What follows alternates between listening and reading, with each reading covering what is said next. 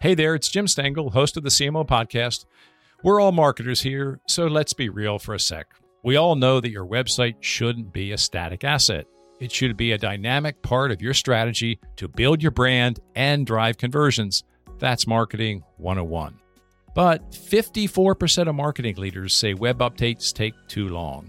That's over half of you listening right now. And that's where Webflow comes in. Their visual-first platform allows you to build, launch, and optimize web pages fast. That means you can set ambitious marketing goals and your site can rise to that challenge. Learn why teams like Dropbox, IDEO, and Orangetheory all trust Webflow to achieve their most ambitious goals today at webflow.com. Want to drive greater success in social commerce? With Deloitte's latest creator economy research, you can. After surveying over 500 creators and 500 brands, our insights are helping CMOs and marketing teams harness the power of content creators. And not only that, but how to do it well. See for yourself by visiting cmo.deloitte.com today. What's the first brand growing up on that farm in Wisconsin? What's the first brand that made an impact on you? Let's see. My favorite brand when I was a kid was probably Crayola crayons, just because we're always making a big old mess. Yeah, that's right. But I always wanted that box of 64 crayons. Do you know the one I mean? The big one. Has, oh yeah. Yeah, that has the sharpener at the back. And you know, my mom was Dutch, and we saved our pennies. You got the 8 crayon box. Yeah, exactly. Right? That was just enough. That was just enough. Maybe the 12 if I was very well behaved. But I loved the smell of it. I loved looking at, all the color combinations. Hi, I'm Jim Stengel, and I help major brands find their purpose and activate it, and the profits follow. For 7 years, I was the global marketing officer for Procter & Gamble, where I oversaw the marketing of hundreds of brands. You may not know it, but the CMOs, the chief marketing officers of all of your favorite brands, are trying to connect you with your favorite products and services through purpose. And on this show, I delve into how they do it. My guest today in the CMO podcast is Andrea Sullivan, the Chief Marketing Officer for VaynerX, an innovative media and communications company founded by serial entrepreneur Gary Vaynerchuk. VaynerX is the umbrella brand for 9 companies in its portfolio, one of which is Gallery Media, which produces the CMO podcast. Andrea is part of the team that conceived this show, so I know her quite well and had so much fun recording this episode. My guest and friend Andrea is a positive force in our industry. Along with her responsibilities at VaynerX, she is on the boards of the Ad Council, the Ad Club of New York, the Miami Ad School, and the Creative Spirit. She is also a professor of branding at the School of Visual Arts in New York.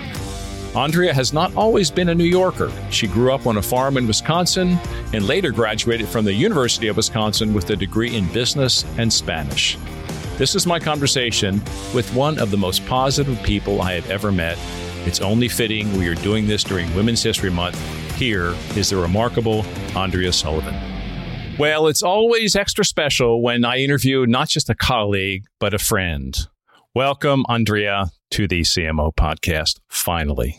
Oh, my goodness, Jim. This is the most exciting day for me. The only thing is I'm going to have a hard time not turning things back around and asking you questions. You can do that. That's okay. That's fair game. Well, obviously, your listeners can't see this. You have beautiful flower earrings on. We are recording on the first day of spring. So I have to start with, what are you looking forward to this spring? Is this your favorite season? Oh, my goodness. It is absolutely my favorite season. And you know that because you always see me with these flower earrings on, regardless of season, right? Yeah. But yeah, I'm so excited. I just feel like everyone is coming back. They're coming out in spades everywhere we go. And despite everything that's happening out in the world, our industry feels like a wonderful place. And there's a lot of change happening, right? There is indeed. And we're going to see a lot of each other this spring, which I'm looking forward to. Well, listen, this is an unusual episode of this show. You are part of the team that created the CMO podcast way back in 2019. So we've been working together for years. Did you ever expect when we were together at VaynerX's headquarters in Hudson Yards in mid-2019 that we would still be doing the show 4 years later? If I can be honest, Jim, absolutely not. Who knew that there would be such a groundswell? I mean, we should have known, right? Because you are absolutely unbelievable in terms of how you bring the CMO community together. It's the most beautiful thing. And also how you can unlock people and allow them to be themselves and tell all about the leadership journeys that they've had in such a personal and meaningful way. It's my favorite podcast. Oh, thank you. We'll see how I do today, right? That's right. Now, you've been part of this for 4 years. We've done 250 or so episodes. Do you have a favorite? I hate it when I get this question, by the way, so I'm going to give it to you. Do you have a favorite episode or two?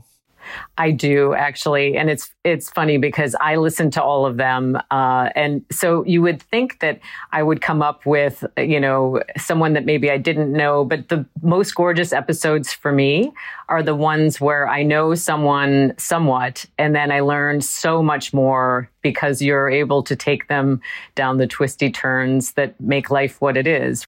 And so one of my favorites was your conversation with Emily Callahan, who is the CMO of St. Jude. And I had actually met Emily when she was at Susan G. Komen.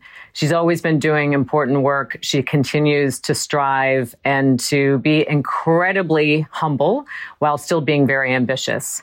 And she forces everyone to constantly be trying new things, experimenting in an industry that's tough, right? Nonprofit is not known for trying new things and trying to reach out to new audiences like Gen Z as they have. Yeah. And so I loved getting to know her more as a person, in addition to the difference that she's made.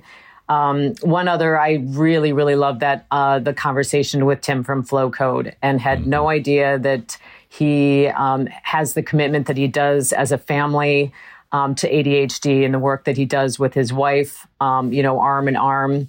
My family is starting to have some issues in some of those areas. And as a result, I reached out to him, and he wrote me back the longest note of help. And it just shows the humanity of the people that you select to be on the show. And I think it makes all of us better people, honestly, Jim.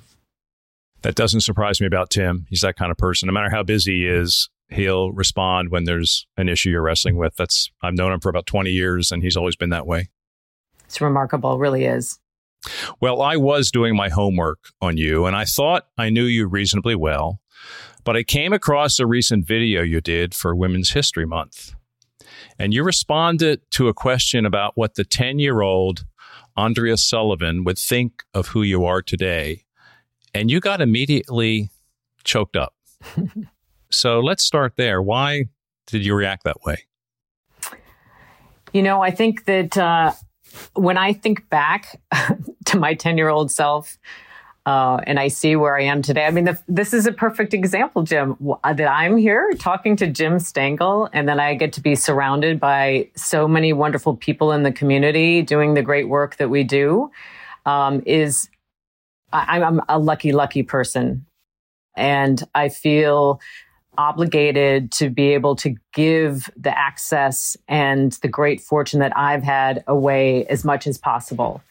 I feel like, having worked with people like you and with Gary, who are truly, truly role models of that kind of behavior each and every day, is something that inspires me and allows me to add some extra hours in every day that I have, so that I can, sit on boards, and that I can be a professor, and that I can do mentoring in addition to my job, because it gives me energy. It also makes me feel full. But I also hope that I can set the stage for others who can have then the great fortune that I have. Well, we're going to talk about a lot of that, but I want to stay with the 10-year-old Andrea. What were you interested in back then? Yeah. So I was always a musician, and I played the flute, and I actually thought that I would become a flutist. And I followed that track for quite some time and went to some performing arts schools. Then later realized that I loved music, but maybe I didn't love the business of music quite so much. But Jim, you've seen me play my flute at Cannes. Yeah. And occasionally my husband will let me on stage and play a Jethro Tull song or two. Oh, yeah. Of course. But yeah, no, I wouldn't say that I was immediately in love with marketing per se. But I did love the idea of storytelling, and I loved culture and foreign languages and being sort of out of my element and learning things about people. I was raised by a feminist mom who was also a political activist. So I think that helped informing kind of an eyes wide open approach, even at 10. Where was the interest in language? What started that? You studied Spanish in college, and I believe you do pretty well in French as well. Where did all that come from? Yeah, so my mom was very interested in cultures as well, and we traveled mostly just to Mexico. I grew up in Wisconsin.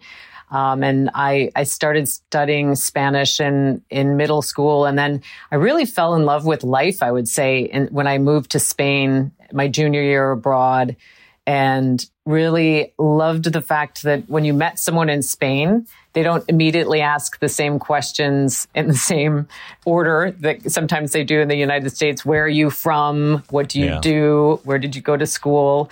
You know, if you're in Spain, they love you because you're out at a bar with them, and they love they love arguing, and they love sports, and they love politics. And you're at that bar at about 2 a.m. too, or 3 a.m. That's right. And so all the passion for life and the kind of flirtation with life was something I'd never seen before. And so I'm still trying to get Gary to open that office in Spain. And I have a crew behind me that every time I speak live, I try to just sneak that in. So thank you for indulging me. Now, back to the Women's History Month video you did. You said then that your superpower, I love this question, was unlocking the superpower in others.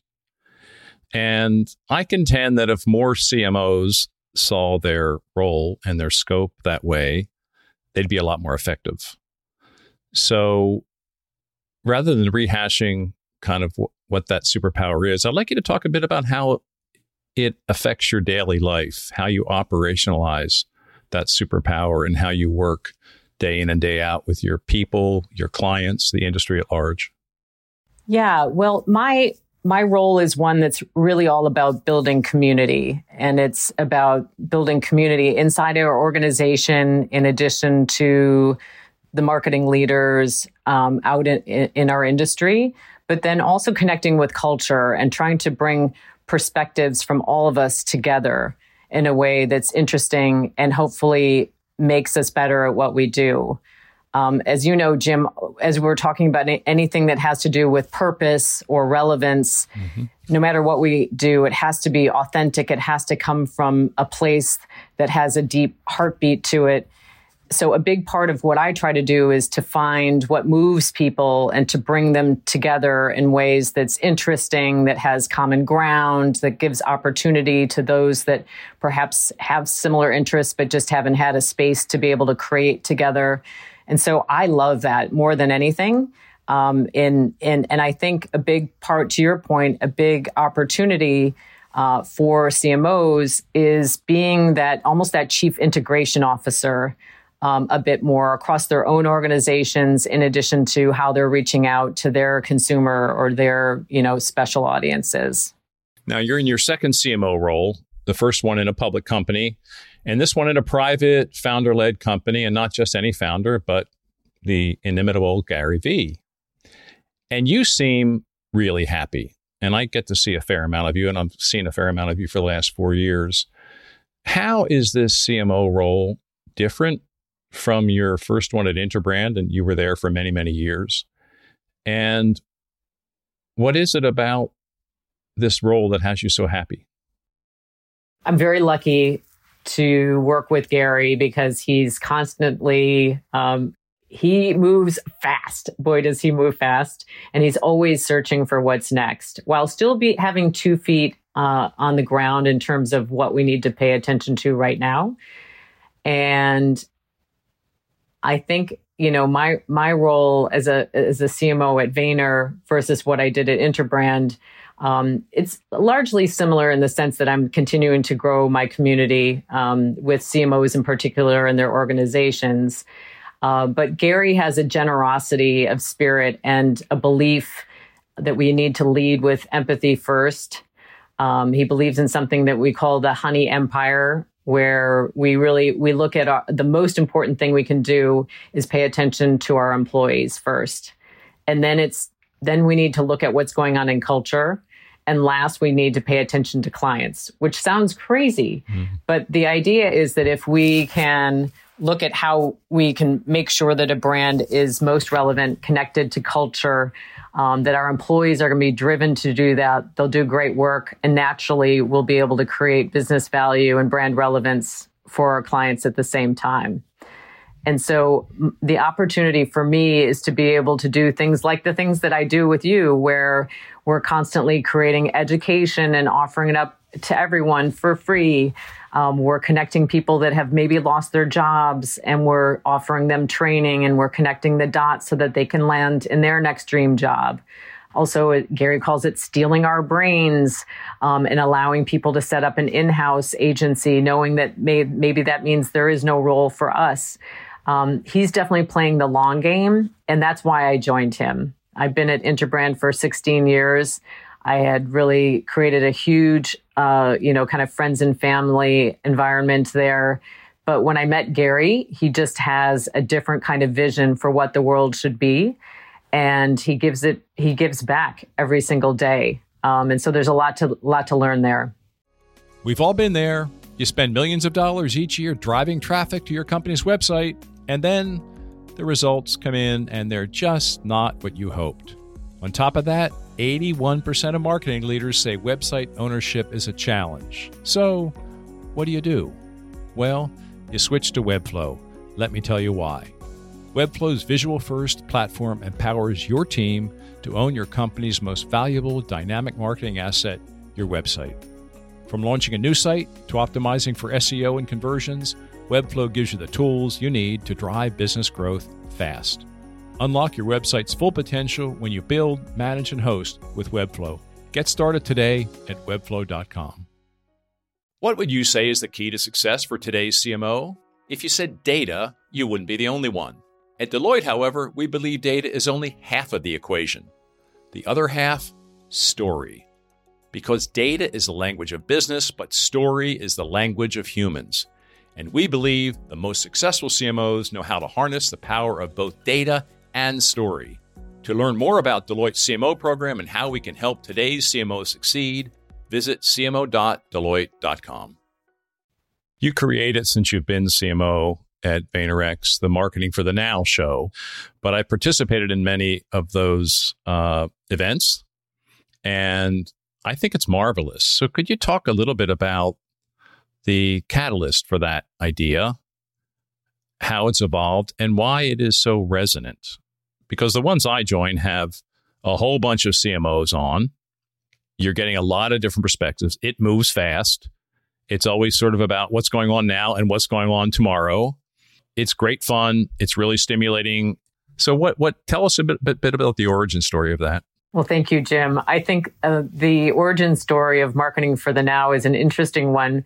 Much like the question that you first asked me, did you ever think that it would still be continuing now after a few years? Mm-hmm. And the answer would probably be no. But we started Marketing for the Now at the beginning of the pandemic, mostly because we were curious about what everyone else was doing. Where were they struggling? Where could we help them? I think we all knew as an industry that we needed to change immediately and become agile, look at ways of reducing budgets, creating more content, doing it in ways that were unlike anything we'd seen before. And so we decided to just stand up, a show that would allow us to talk to different parties. So to your point, yes, CMOs, but then let's bring the platforms in. Mm-hmm. Let's talk to influencers. Let's hear from musicians and creators and, celebrities. And so the ambition was to have 4 different speakers for an hour. And Gary said that 15 minutes was too long, that we had to cut the interviews back to 10 minutes. So now they do move very quickly. But we're able to cover a lot of ground as a result. And I think that's what's held our audience. So we have over 100,000 viewers for each episode. We do hit a global mix of about 144 different countries now. It's a mix of everything from, Fortune 500 CMOs, but then we have our fair share of entrepreneurs and and creators as well, just by the nature of the following that we have. So it's a lot of fun. Now, you said this a few minutes ago, and I've seen you talk about this before. I love how you think about your job as being all about impact with your employees, impact in the larger industry, and impact with clients. And obviously, how the industry associations you're involved with are broad. And I'd like you to talk about how that makes you a better leader. And when you do your planning on Sunday night or Monday morning or whatever your ritual is, how does that affect how you think about your calendar, your priorities? Yeah, so I think that the way I look at my calendar is how am I investing in the next generation while I'm still obviously focusing on what's immediately in front of me at the same time, and looking to my left and looking to my right to see, are we leaving anyone out? And so I can say that one of the programs that I'm most excited about at Vayner is a residency program that we created. So you're probably familiar, Jim, that as an industry, we're all looking to try to diversify our talent and diversify in many, many ways, right? So it's as important for us to make sure that we're incredibly close to culture and that we understand many, many micro audiences that have great passions, as it is to make sure that race and gender and sex and all those kinds of things are equally as diverse. And most people complain about the fact that we can't find talent anywhere, or that they're not able to perform at the levels that we want. And so what we did is we created a program that's open to anyone. It could be people that have graduated from college, or it could be those that haven't. And we teach them. And originally, when we started this a few years back, we focused strictly on media. But now we have an integrated approach, because that's what, Vayner is all about. How do we bring together strategy, creative, and media? And so we've had 500 different residents go through this program. Wow. 92% of them have then graduated and then received a full-time job from us. And 56% of those are from BIPOC communities. And so it's helped us to really get better at getting better and to create our own pipeline of talent. So that's something that makes me incredibly excited. We also stood up a show during the pandemic that was called Voices at 1:37 p.m. Every day at 1:37 p.m., we would have different people come in and talk for 15 minutes from around the globe. And it was something that just connected all of our people in a way and celebrated them for their side hustles, their passions. We also had, celebrities and things like that it didn't matter. Like junior people would get to interview the celebrities. And so again, just trying to think of ways that we can connect the dots and connect the heartbeat of our organization. Really, really important to us.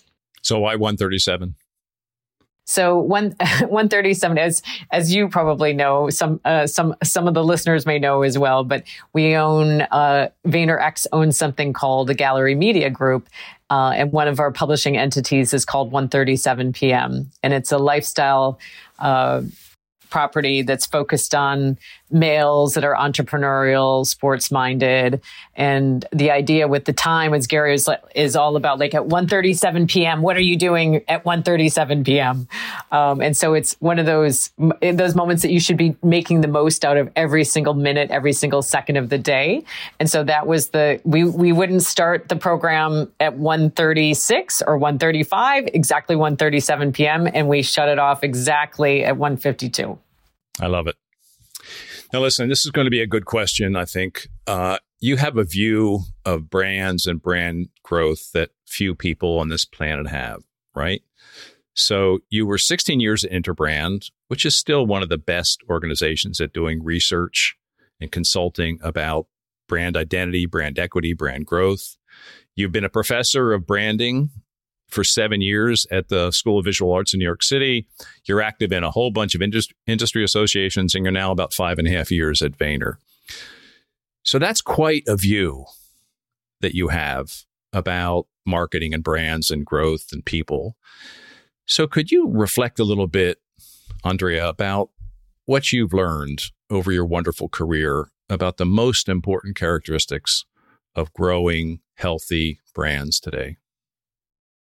Boy, it's interesting having come from Interbrand, where, we created the best global brand study. We innovated all of the methodology around looking at the financial value of a brand. And some brands actually use that number on their balance sheet. And I think for me, one of the most interesting moments in sort of my journey and learning about the power of brands was when Interbrand decided to change its methodology from one where it looked strictly at external drivers of growth and change. And they incorporated 40% of the criteria for the brand strength were internal measures. And for me, that was a big signal of how companies were being viewed, which companies were successful, and that you had to pay attention to culture. You had to pay attention to leadership. You had to make sure that you were walking the talk. And, we've seen that in spades in the past couple of years, right? It's only accelerated. But when that change was made, and I'll probably get the date wrong, but it was probably about 12 years or so ago. That was a big moment of change, I think, even in marketing and branding overall, where a chief marketing officer had to start even looking at things like culture. And that wasn't just the role of the chief talent officer, or in our case, the chief art officer. Now being at Vayner, we believe and we've bet our entire business on the whole idea that brand is built in social, and that you need to be close to culture. You need to understand what's going on in culture. Otherwise, you will be irrelevant. And that means looking at your own culture as well. We're living at a time when people don't have as much trust in governments and institutions as they do in brands. It means the responsibility of brands is much greater, but it also means the opportunity is much greater as well. I remember, you caused me a lot of trouble back at Interbrand. Every time that study was released, my CEO came in and said, why aren't more of our brands on here? So I'd always, phone up Interbrand, get the methodology, get our analytics people involved, come back and explain why some of our brands were on, some were off. But you created a fire drill for me every year. Yeah. It's a compliment, interesting. by the way. That's right. Well, thank you. I think it's interesting because the CMO didn't have a seat, or the head of marketing even. I don't think there were CMOs originally when we started that study. Marketers didn't have a seat at the executive table. And so it wasn't until we put a monetary value on the brand that all of a sudden you had a seat at the table, but be careful of what you wish for, right? You've had a great look at a lot of senior marketing people and CMOs over the years. So I'd like you to now reflect a little bit on what are the characteristics that you've observed for successful, fulfilled, effective CMOs/senior marketers. So I think it's interesting to listen to a lot of the CMOs that you've had on the show and to find out that many of them started in a role where they were in a frontline position. So they were in sales or they were in operations, and they had a fascination for marketing, but they knew the business first, right? And so I think the most successful CMOs they can speak business, they can speak financials, but they also have a heartbeat, right? And so to the earlier conversation that we had about, the CMO hopefully being able to bring people together across the aisles, if you will, in their leadership group, that it's incredibly important to be able to be the chief growth officer, but to also be able to join arms with the chief diversity officer, I just saw a new title. You may have been seeing this more, Chief Purpose Officer. Yeah. So the CMO, the former CMO of Sephora, is now the Chief Purpose Officer. So it's also interesting to see, titles change. Also, Chief Experience Officer, looking at the whole end-to-end customer experience, which includes operations, it includes sales, all those kind of things. I think it's those that are, that have really dug in deep to understand their business are the ones that went out. I don't want you to mention any names here. That would not be fair. But when you have a really, really fabulous client at VaynerX that, inspires fabulous work from your talented team, what is it about that client that inspires such great work? So the clients that are willing to experiment, almost putting themselves at risk at times, are the ones that get the most out of us, because we have a culture of relatively young people that will do anything to be able to come up with something that is going to make a difference, make an impact, go viral, increase sales, all of those kind of things. And when they feel that positive energy from the client and give them a little license, they will work day and night and just be there, just unleash is what I'll say. I love what the tone of what you just said. Many of the guests we've had on the show talk about this, but you can't create great ideas and great branding and great marketing without a sense of fun and energy and excitement and doing something that may not have been done quite that way before. And you feel that in a team, you feel that in a company, and that's a big part of our jobs, right? To create that spirit in the room. And if the spirit's not there, we have to do something to change that. And because you can't force it, it has to be organic. It has to be because of the work and the culture and the people. So I love what you just said about that, about fun, excitement, getting people to do something that they feel like it's important. At the end of the day, I think that's a characteristic that I have seen in really successful, happy, and successful CMOs. I want to talk about your career path for a few moments. You've worked at 3 really well-regarded agencies, right? Siegel and Gale, Interbrand, and now VaynerX. What has been the toughest decision you've had to make in that career, either within those companies or as you move between companies? What's been the toughest call? Yeah, so a couple things. I mean, I started in printing even before that, before I decided to move into branding. And my mother was in printing, which was very unusual. It's a very male-dominated career. And I joined a CMO, and I remember interviewing with him and remarking that my mother was in printing, and he just heard that my family worked in printing. And so he automatically thought it was my father. And my mom and I used to go to all these trade shows together. And so when I made the switch to branding, and shifting from, the only brand I knew about was the branding of a cow, because I grew up, on a dairy farm and the whole thing. And I tried to explain to my parents that I was going to shift from printing into branding. And they said, "There's a job in that?" I said, "Yeah, I'm connecting people to what they want naturally. I'm just trying to get it to them." And they said, "That can't possibly be a job." So at any rate, learning the vocabulary of consulting and branding at Siegel and Gale was a very difficult thing for me initially. And so I very much have experienced imposter syndrome at every, sort of job change that I've had. So making the shift from first from Wisconsin, moving to New York and opening up a sales office. When, I didn't know much about sales, and I'm a Midwestern female. It was really scary for me, but it was exciting at the same time. Making this shift to Siegel and Gale was incredible. Alan Siegel is like the grandfather of branding in the best of ways, and, really gave me a foundation as a leader, and as much as, in the industry. To switch to Interbrand was a dream, just because Interbrand was the best of the best. And I used to consume all of their thought leadership, but then to be running it was, definitely a dream come true. But then I was in search of, I didn't know what next. I was in the midst of maybe my third midlife crisis, my third midlife crisis. And I decided to really use this one. And I felt like I felt like there must be one more culture that I wanted to experience. And so I did talk to a lot of different people in different groups.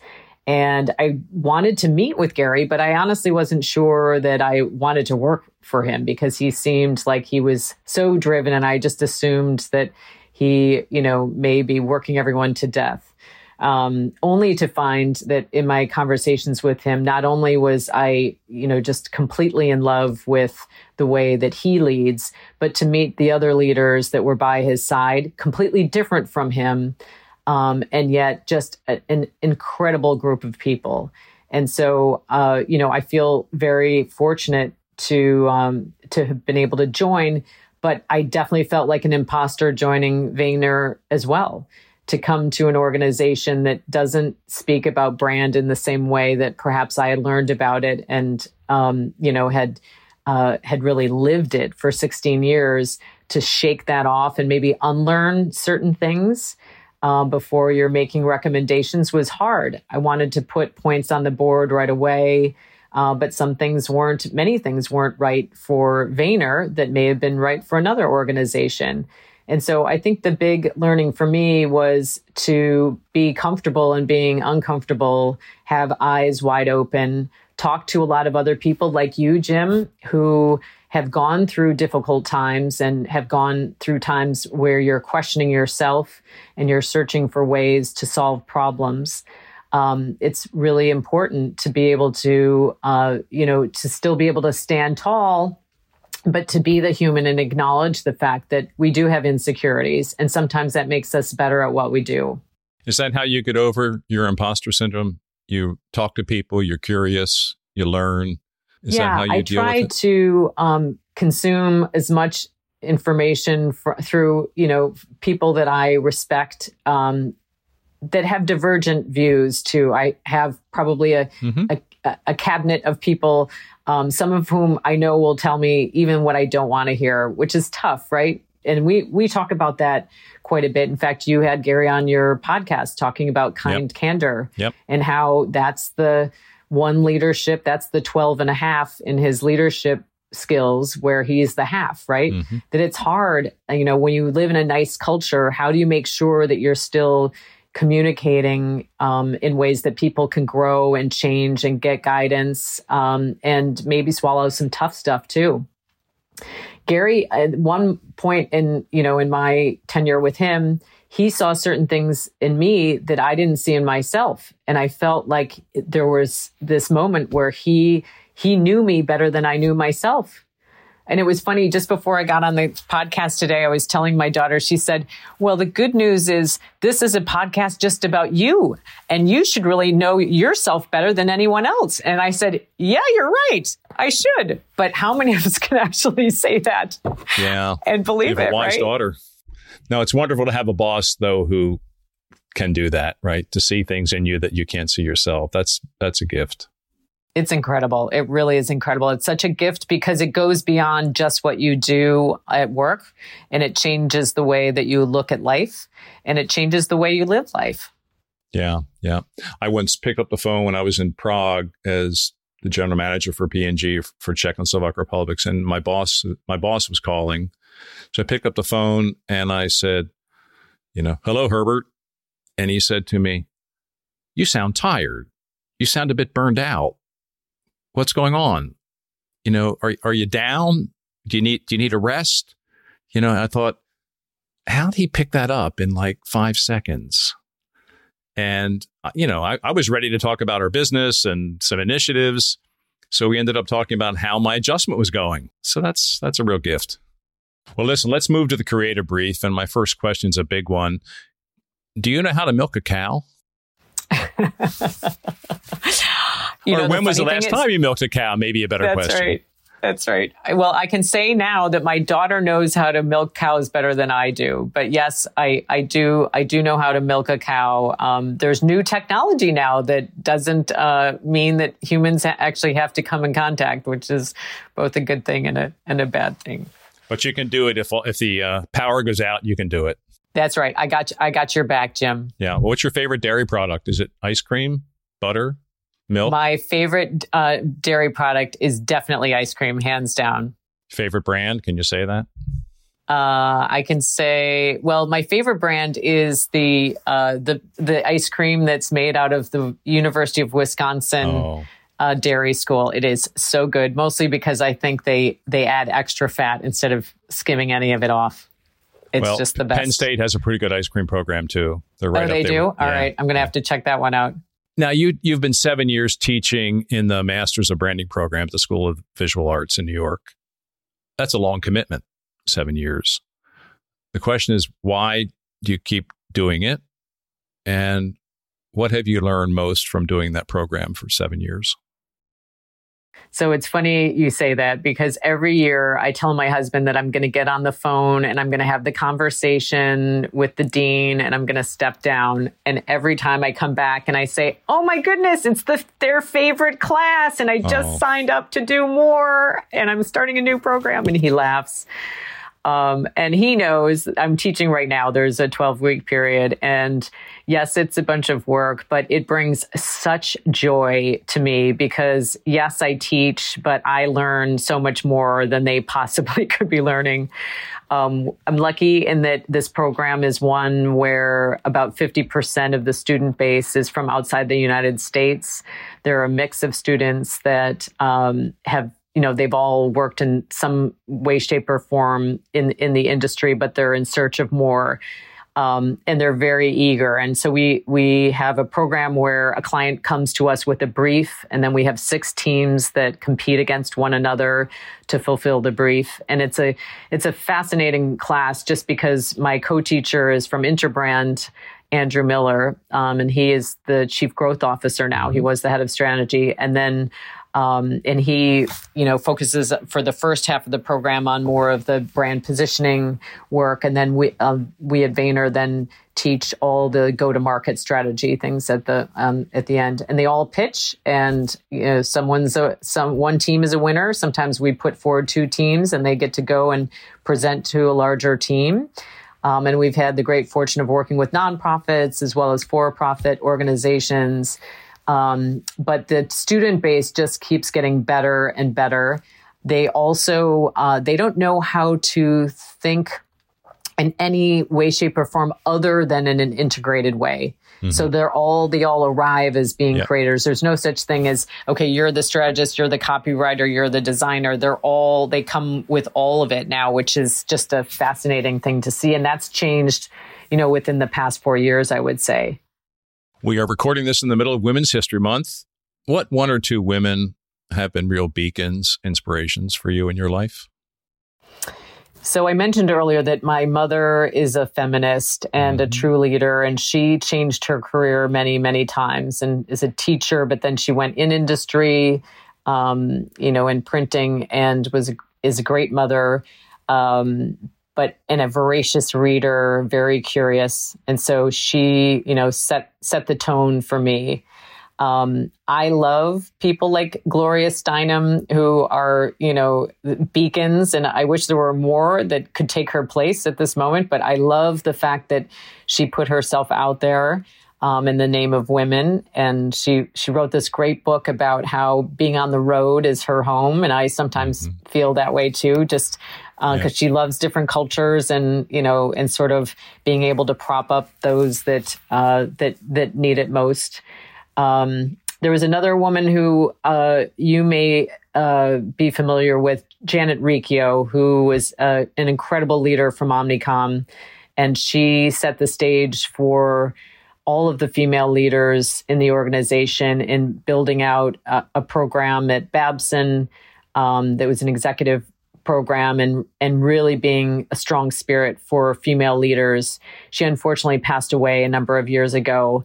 And an incredible person. She also helped us in starting up an investment group that includes not only people from Omnicom, but clients where we invest only in companies that are led by female CEOs, with the hypothesis that if there is a female at the helm, that the company will outperform other stocks, which it's been doing. And I think we've been doing it for over 10 years, something like that.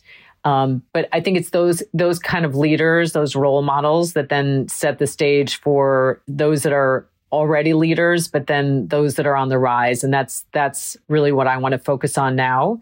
And that's why I do teach, and that's why I do join boards where we're focused more on people like Gen Z, because I want to make sure I haven't given up on the generation that we're in, Jim. But I do think that it's a real honor to be able to help others that are perhaps just getting their career started. Do you talk to your mom much about your career? I do. Yeah. She oftentimes tells me that I have the good fortune that she always wanted. Oh, so, that's sweet. But yeah, no, I talk to her all the time about what I'm doing. And, I have got a proud mama and a proud daddy too. My dad was an ophthalmologist and a big bike rider. And so the two of us would always bike to the pigs and back is what we said. Oh, wow. We biked to a farm that was down the road. So I have bits of my mom and my dad in me for sure.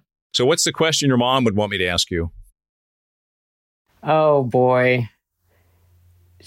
My mom just always asks me, how do you get all that energy? And I think that, the interesting thing is, I don't know if you find this, Jim, but the busier I am, the more energy I find. Like if things slow down a little bit, then I get a little funny. So I'm much better when I have 10 million things going on than if I, have only 10.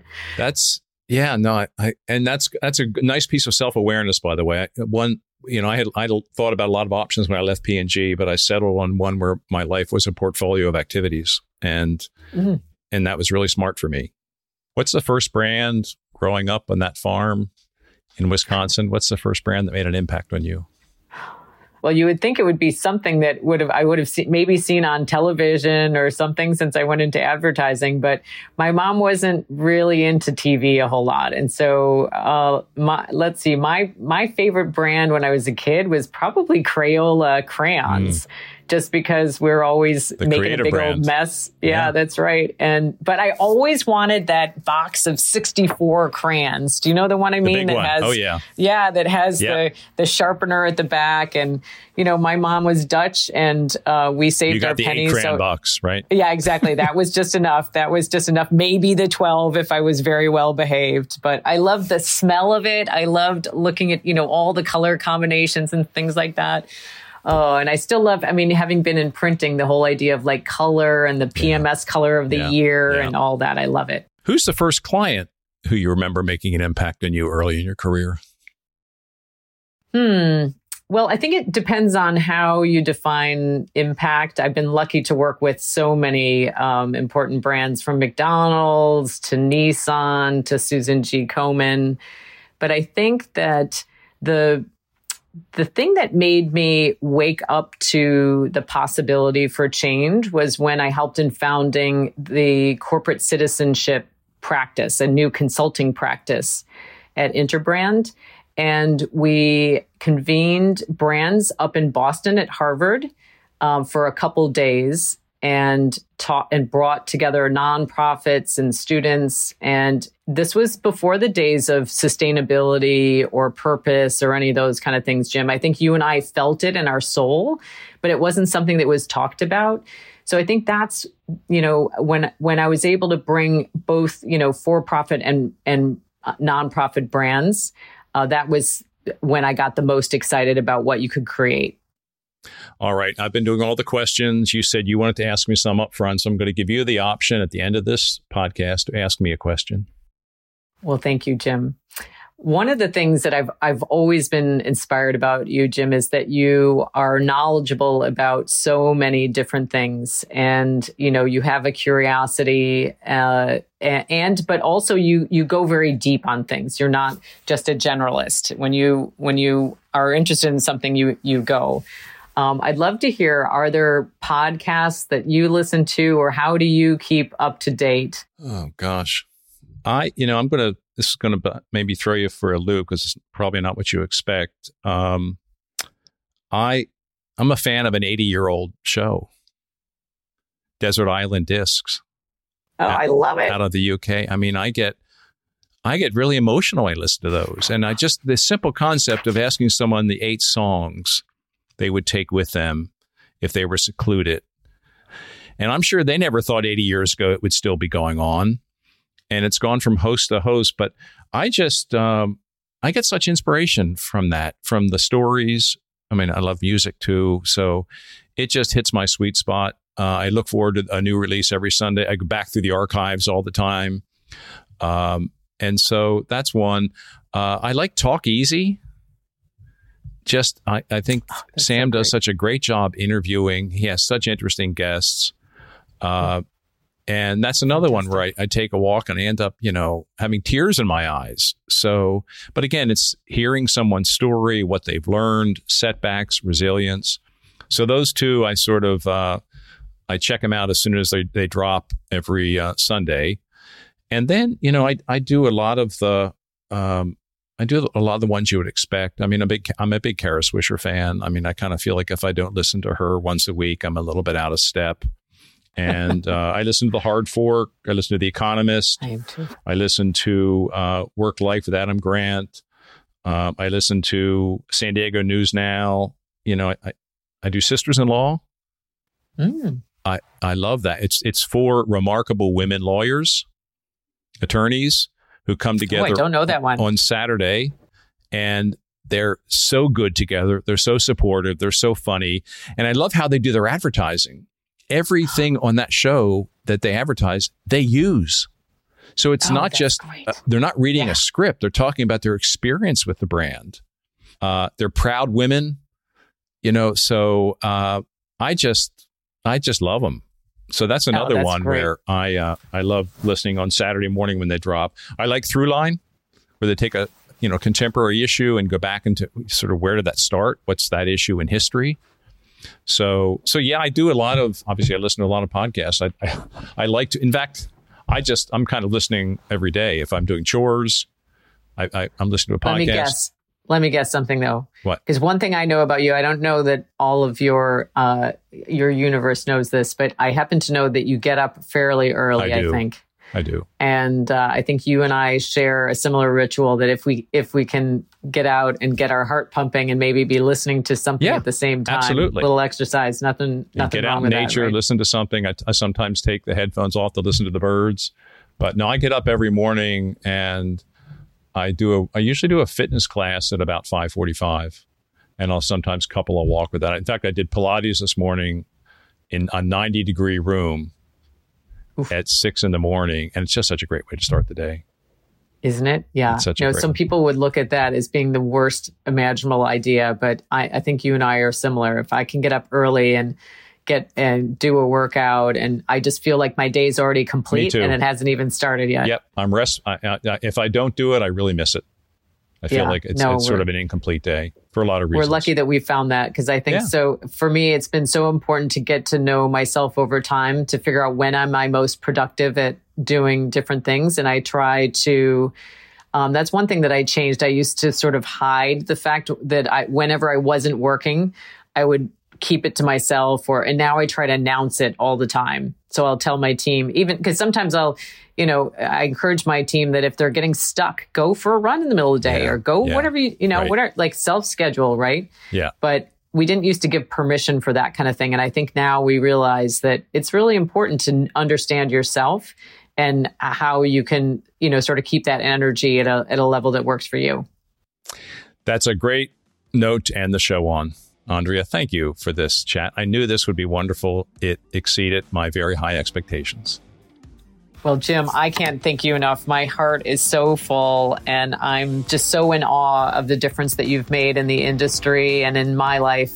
And I can't thank you enough. Thanks for continuing to do more and more and more. We love you. We're going to keep it going, both of us. We are. That was my conversation with Andrea Sullivan. 3 takeaways from this good one for your business brand and life. First one is follow the culture. I loved how Andrea talked about making decisions in her career. She went for cultures where she felt she could be at her best, she could bring her whole self to work, and she could be a happy, productive, and successful individual. She's really happy at VaynerX, And she knew that going in because she was going into a culture where she felt she could thrive. Second takeaway, are you involved enough with young people and with industry groups?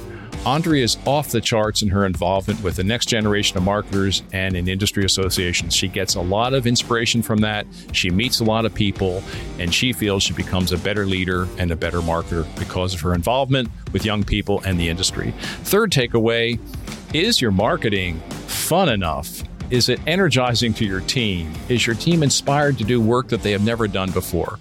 When we talked about the characteristics of the most successful and fulfilled and happy CMOs, they seem to be the ones that created a great sense of energy and fun and excitement on their teams. We could all take a lesson on that, and we can all do better. That's it for this episode of the CMO Podcast. If you found this helpful and entertaining, I would be so grateful if you could share our show with your friends. And I would be super happy if you subscribed so you can be updated as we publish new episodes. And if you really want to help, leave us a 5-star rating and a positive review on Apple Podcasts or wherever you listen. The CMO Podcast is a Gallery Media Group original production.